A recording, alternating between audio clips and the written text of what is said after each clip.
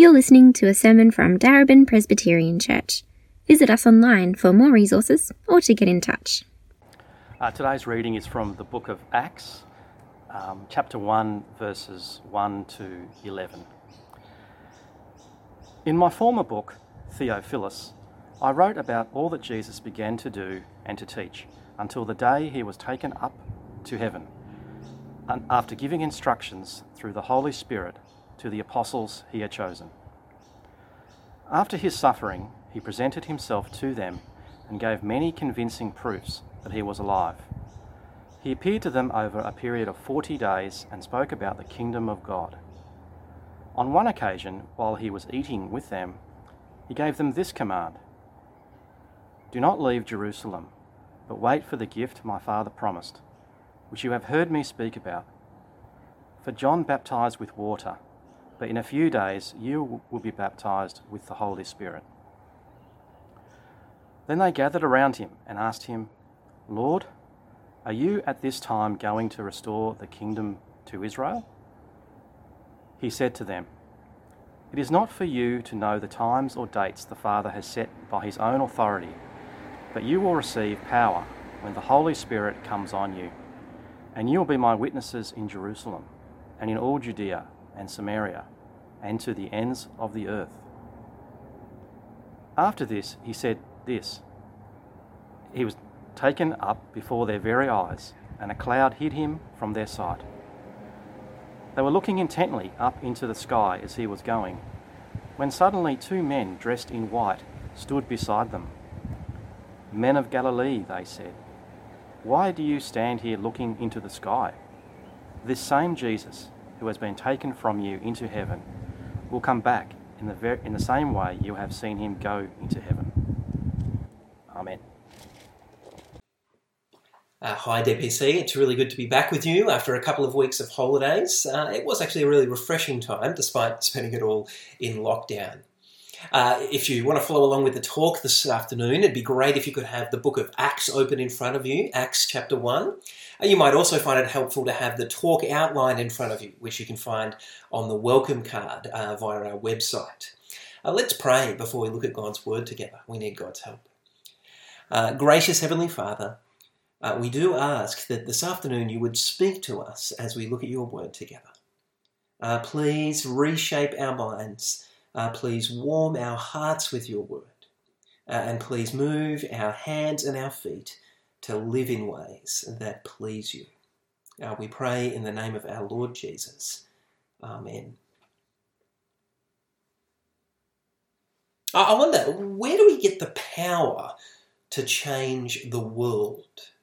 I know that's a pretty big question to begin with, just putting it out there, right? But all of us recognise that our world just isn't as it should be. It's not as we long for it to be, right? Even the past few weeks have shown us that. Rising COVID case numbers, escalating tensions about vaccinations, we've all seen that. Protests, even riots, it seems, at times in our streets. Earthquakes shaking our homes. But our world is just not as it should be.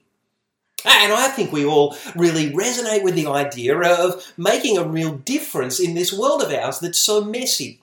By bringing about change, not just for a moment, but deep and lasting change. Change not just in our little patch of the world, but across the entire globe. But that raises the question, right? Well, where do we get the power to make that sort of change? Especially since most of us feel so helpless. We're so conscious that we're very weak and fragile, even sinful. And maybe we get this power to change the world by changing others. Right, this is the message that our culture gives us, that it says that the problems are all with the world out there, and with other people and systems and institutions. So we change the world by changing the government, for example, or getting rid of all those anti-vaxxers. Right? They're such a nuisance. By silencing the voices of people who are opposed to something like Black Lives Matter or supportive of the LGBTIQ plus movement. But surely it's a bit arrogant to assume that kind of all the problems of the world are just out there in the lives of others. Surely we can concede, right, that many of the problems in our own lives, in our families, in our world, are at least partly caused by ourselves. Indeed, Jesus says as much in Mark chapter 7, verses 20 and 21, when he says that the problems of the world come not just from out there in the lives of others, but from in here, right, in our own hearts. We don't get the power to change the world simply by changing others. Well, what about changing ourselves then? You might have heard Mahatma Gandhi famously said, "Be the change that you want to see in the world." At the other end of the spectrum, not quite Mahatma Gandhi, but Michael Jackson said in his song, "Man in the Mirror," if you want to make the world a better place, take a look at yourself and make a change. And in many ways, I'm really sympathetic to this message. Well, if we want to change the world, we must first take a look at ourselves. But the problem with this message is that I'm just not that optimistic about the capacity of human beings, including myself, to change ourselves. Sure, we can make some small changes to our lives, right? I'm not denying that. But if you look at human history, there are some pretty reliable patterns, aren't there? It seems that in every age, people find ways of being greedy and unjust and violent and self-centered. But it just looks a bit different in every age. Ultimately, we don't get the power to change the world by changing others or by changing ourselves, but by allowing Jesus to change us. This is one of the main points of difference with Christianity, in fact, right? The power to change the world comes not from inside us, but from outside us, right? From Jesus. It comes not from finding our own truth to live by, but by receiving the truth of the gospel from Jesus. It comes not from getting in touch with our own spirits, but from receiving the power of God's Spirit from Jesus. So my summary of today's passage from Acts chapter 1 is that Jesus is at work bringing lasting change to the world through us as his people, who he empowers for mission, first by teaching us the truth of the gospel, and second by commanding us to wait for the Spirit. So first, let's look at verses 1 and 2, where we see that Jesus is still at work bringing lasting change to the world. And take a look at verse 1. Luke says, "In my former book, Theophilus, I wrote about all Jesus began to do and teach, until the day he was taken up to heaven, after giving instructions through the Holy Spirit to the apostles he had chosen." This former book that Luke mentions here is his gospel, the Gospel of Luke, his biography of Jesus' life. And we know that because if you look at Luke chapter 1, verses 1 to 4, Luke says that he wrote his gospel to this same man, right, Theophilus. He wrote it so that Theophilus might know the certainty of what he'd been taught about Jesus. But notice here that Luke says his gospel is really just the beginning of what Jesus did and taught, right, while he was on earth. So in this, his second book, the book of Acts, Luke is going to tell us about what Jesus continues to do and teach, right, while he's in heaven. You see, lots of people want to say that all forms of religion and spirituality are essentially the same. You've heard this before, just different paths up the same mountain, different packaging for the same teachings. And I can see usually the intention of those sort of comments is to be very inclusive and kind and tolerant. But the reality is that the devout followers of those different religions know that their religions aren't the same. And this is one of those points where the claims of Christianity are actually quite different to the other religions. What I mean by that is that Muhammad, for example, right, the founder of Islam, he did and taught lots of different things, but now Muhammad is dead. Right? He's finished his ministry. Likewise with Buddha or Confucius or Joseph Smith with the Mormons or the founders of Hinduism and Sikhism, right? All of them are dead. But they have finished their ministries. Right? Not Jesus. Right? The radical claim of Christianity, the claim that Luke is making right here, is that Jesus is not dead. Right? Jesus is alive. Jesus is risen. He's ascended. And now from heaven, he continues to act and teach through his people. Which is why the name of the book of Acts is a little bit interesting. Maybe you want to chat about this during the week. It raises the question, the Acts of who? Maybe it's the Acts of the Apostles, or the Acts of the Church, or the Acts of the Spirit, all of which are partly true. But I think verses 1 and 2 here tell us that Luke intends the book of Acts to primarily be read as being about the acts of Jesus. But his gospel is about the acts of Jesus while he was on earth, and Acts is about the acts of Jesus while he's in heaven. But Jesus is still at work, bringing lasting change to the world. And he brings that change through us as his people, who he first empowers for mission by teaching us the truth of the gospel. Look at verse 3. Like Luke says, after his suffering, Jesus presented himself to his disciples and gave many convincing proofs that he was alive. He appeared to them over a period of 40 days and spoke to them about the kingdom of God. This verse is Luke's kind of summary recap of the climax of his gospel by Luke 23 and 24. And notice all the action words in these verses, the words that describe what Jesus did. First, Luke says, after Jesus' suffering. Well, you can read about Jesus' suffering in Luke chapter 23. Right? Jesus was betrayed, he was mocked, he was rejected, he was whipped, he was unjustly condemned and crucified. Right? Jesus suffered. And Luke says after his suffering, Jesus presented himself to his disciples. He appeared to his disciples. There are some examples of that in Luke chapter 24. You can read it later on. In verses 12 to 35, where we see Jesus appearing to two of his disciples on the Emmaus Road. And in verses 36 to 49, we see Jesus appearing to his 11 apostles in the upper room.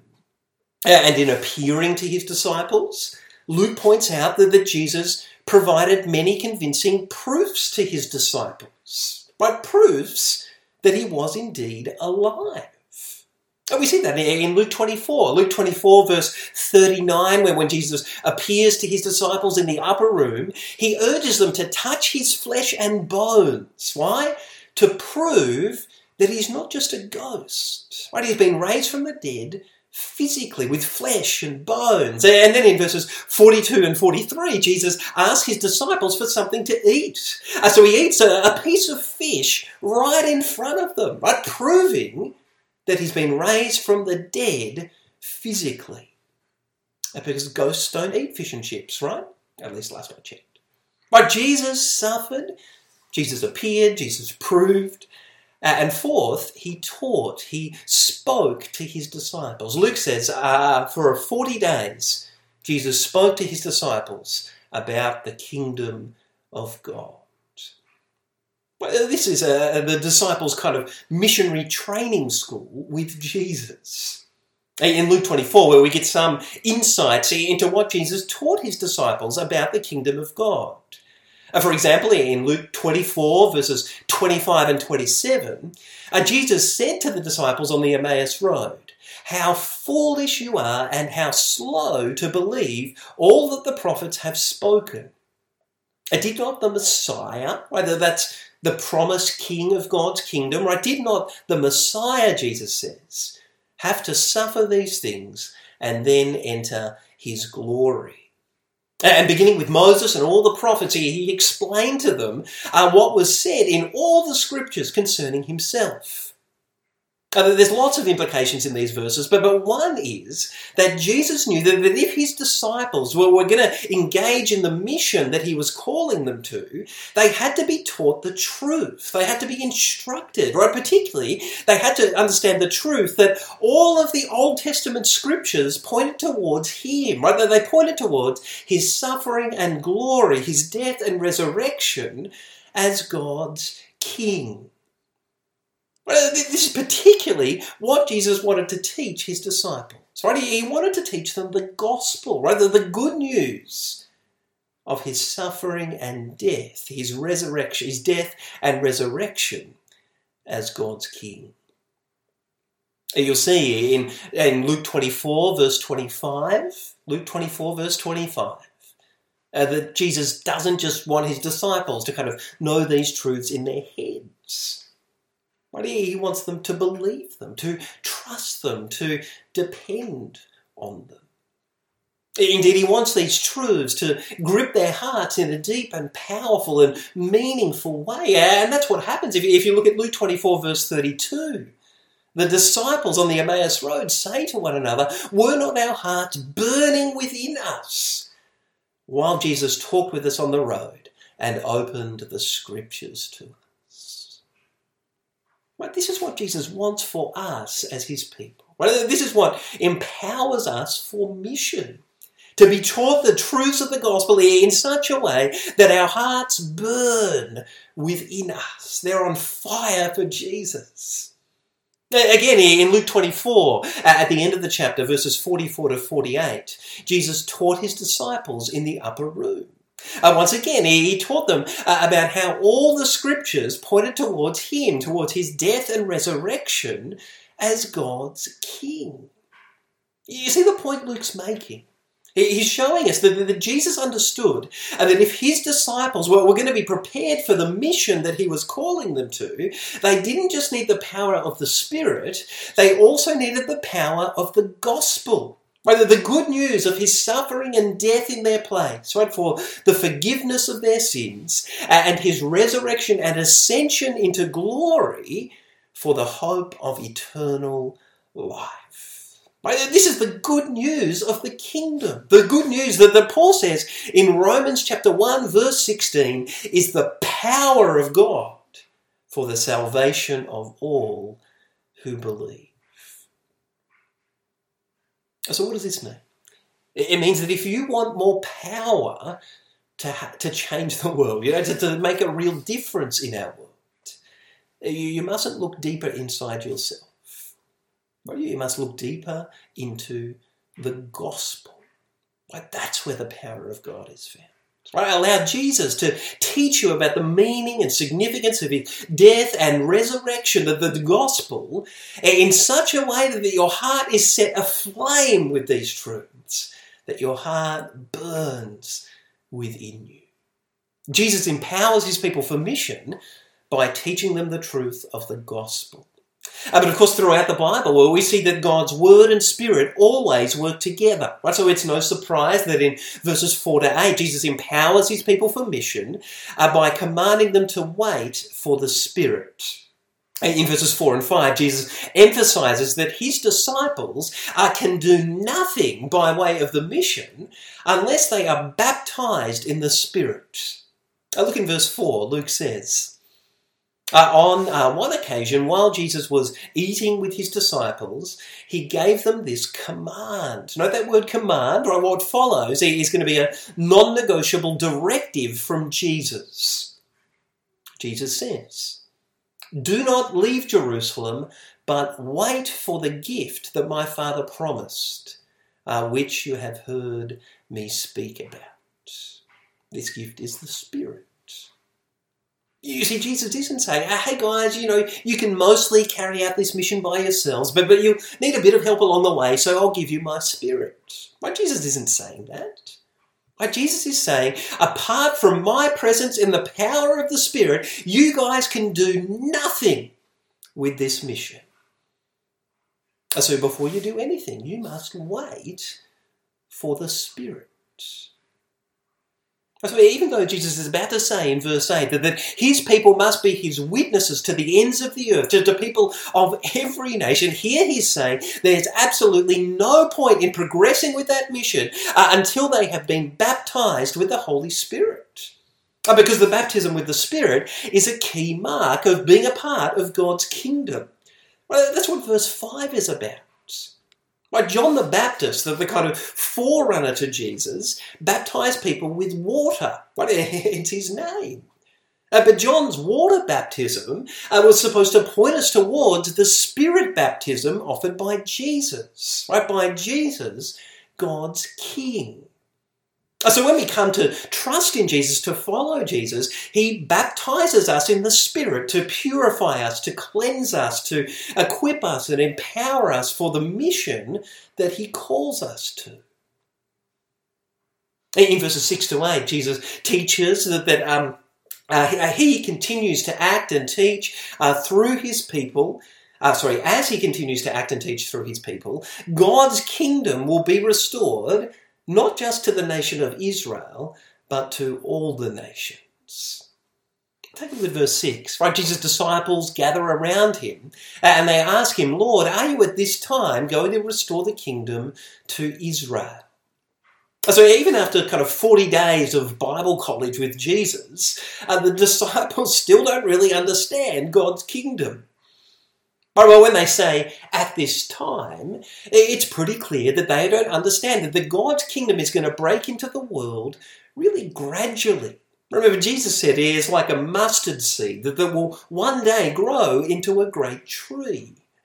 Well, they think it's going to come immediately, right now, in fullness. And likewise, the word restore, right? That has a sense of re-establish or rebuild. The disciples still think that God's kingdom is primarily a political or national kingdom, but not a spiritual kingdom, not about the reign of God in the lives of people. Which is even clearer when we see that their focus is kind of limited to the restoration of Israel, not the restoration of all nations. So in verse 7, Jesus responds to their kind of ignorance and confusion by saying, hey, it's not for you to know the times or dates that the Father has set by his own authority. Well, essentially he's saying, stop worrying about stuff that only God the Father knows about. Either the exact time and date that God's kingdom is going to be restored to Israel or indeed to any other part of the world is something that's under God the Father's authority and control, not under your authority and control. And then in verse 8 Jesus says, but you will receive power when the Spirit comes on you. And you will be my witnesses in Jerusalem and in all Judea and Samaria and to the ends of the earth. But your job, Jesus says, is to stop worrying and start waiting. Right? Stop worrying and start waiting. Wait for the power of the Spirit so that you can be my witnesses throughout the world. To be a witness for Jesus is simply to point people towards Jesus. Right? Point people to the wonders of who Jesus is, to the wonders of what Jesus has done for them. And it's clear that this witnessing is to continue all the way until Jesus returns. Right? Because Jesus says it's to happen to the very ends of the earth. Right? That's something that the people listening to Jesus won't be able to accomplish by themselves. And Jesus says they'll receive power for that witness when they receive the power of the Spirit. Right? Jesus empowers us for mission by commanding us to wait for the Spirit. Of course, we'll see when we look at Acts chapter 2 that in one sense, we as God's people don't have to wait for the Spirit anymore. Right? Because Jesus has already poured out his Spirit. He's already baptized us in his Spirit. So I want to talk about this need to wait on the Spirit. Well, first, because in Acts chapter 4, verse 31, where we're told that after a time of prayer, the disciples here who'd already received the Spirit in Acts chapter 2, received the Spirit again. They're filled with the Spirit again. Which doesn't mean the Spirit kind of left them and came back to them. But it means that they received a kind of fresh infilling of the Spirit, a fresh outpouring of the Spirit to empower them, Luke says, to speak the gospel with boldness. Likewise, in Ephesians chapter 5, verse 18, Paul actually commands us to keep being filled with the Spirit. So even though we've already received the Spirit, it remains a good and God-honouring thing for us as God's people to wait on the Lord together, praying that he would fill us afresh with his Spirit. So what does it look like to wait on the Lord? Maybe it's not something we talk about a lot.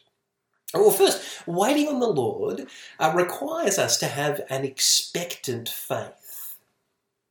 I don't know about you, but if I'm waiting for someone, I only really keep waiting for them if I expect them to turn up. And of course, sometimes there's, a mix-up and someone doesn't turn up, no matter how long I wait.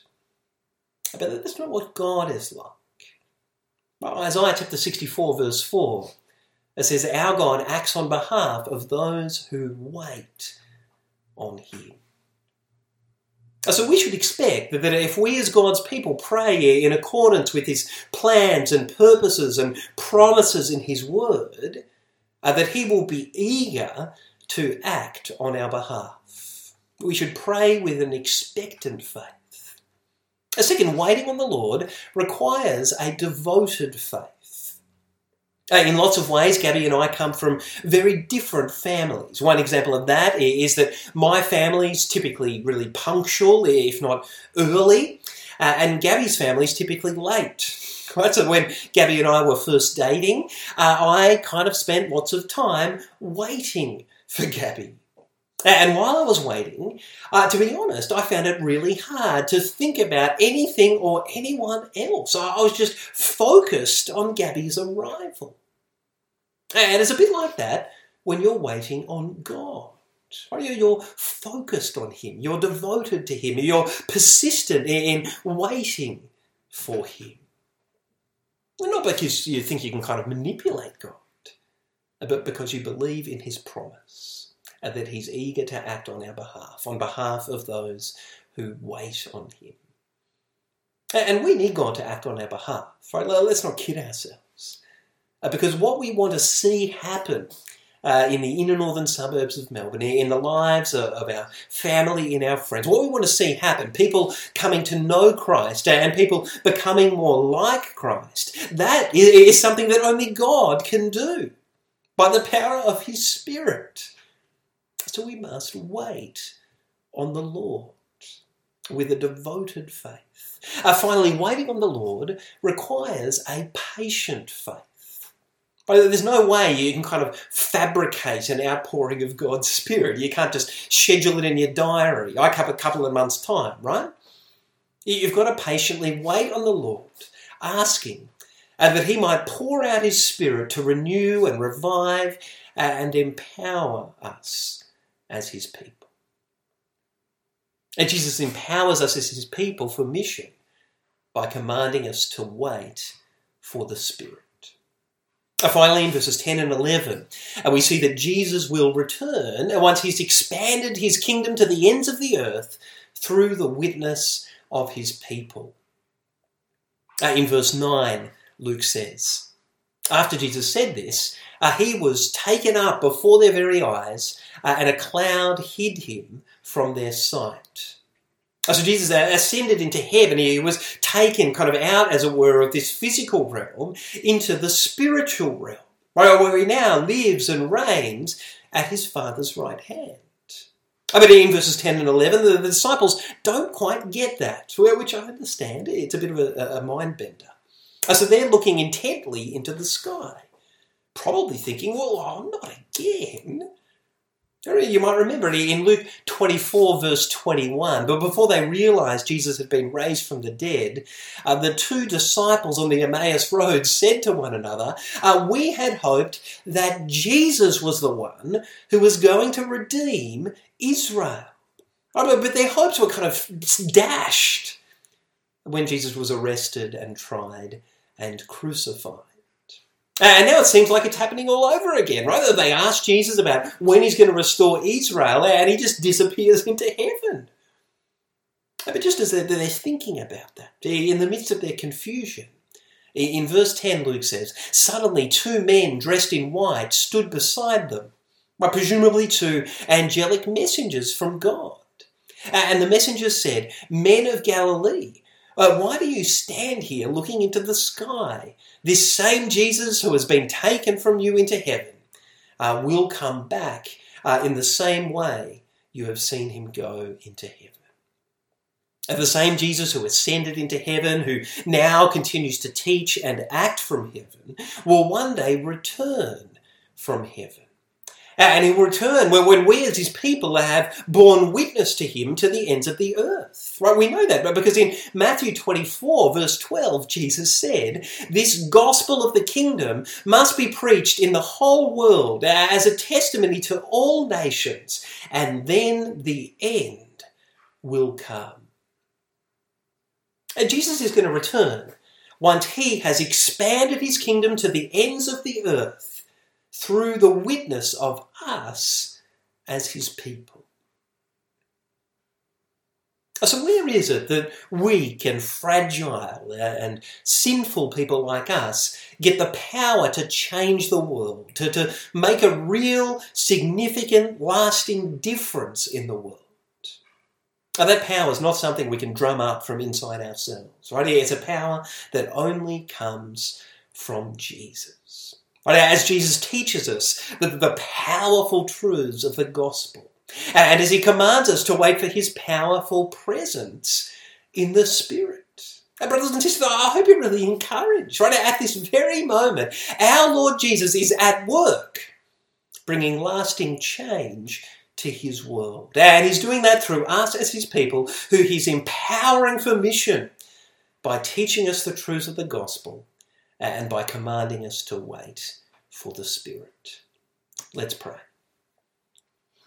Our gracious Father, we thank you for your word, and we pray that you would so open our hearts and minds this day to see and experience that our Lord Jesus is alive and that he continues to be at work in this, his world, through us as his people, who he is empowering to bear witness to him by the powerful truths of his gospel, the good news of his death and resurrection, and by the power of the Holy Spirit. We pray these things in the name of our Lord Jesus. Amen.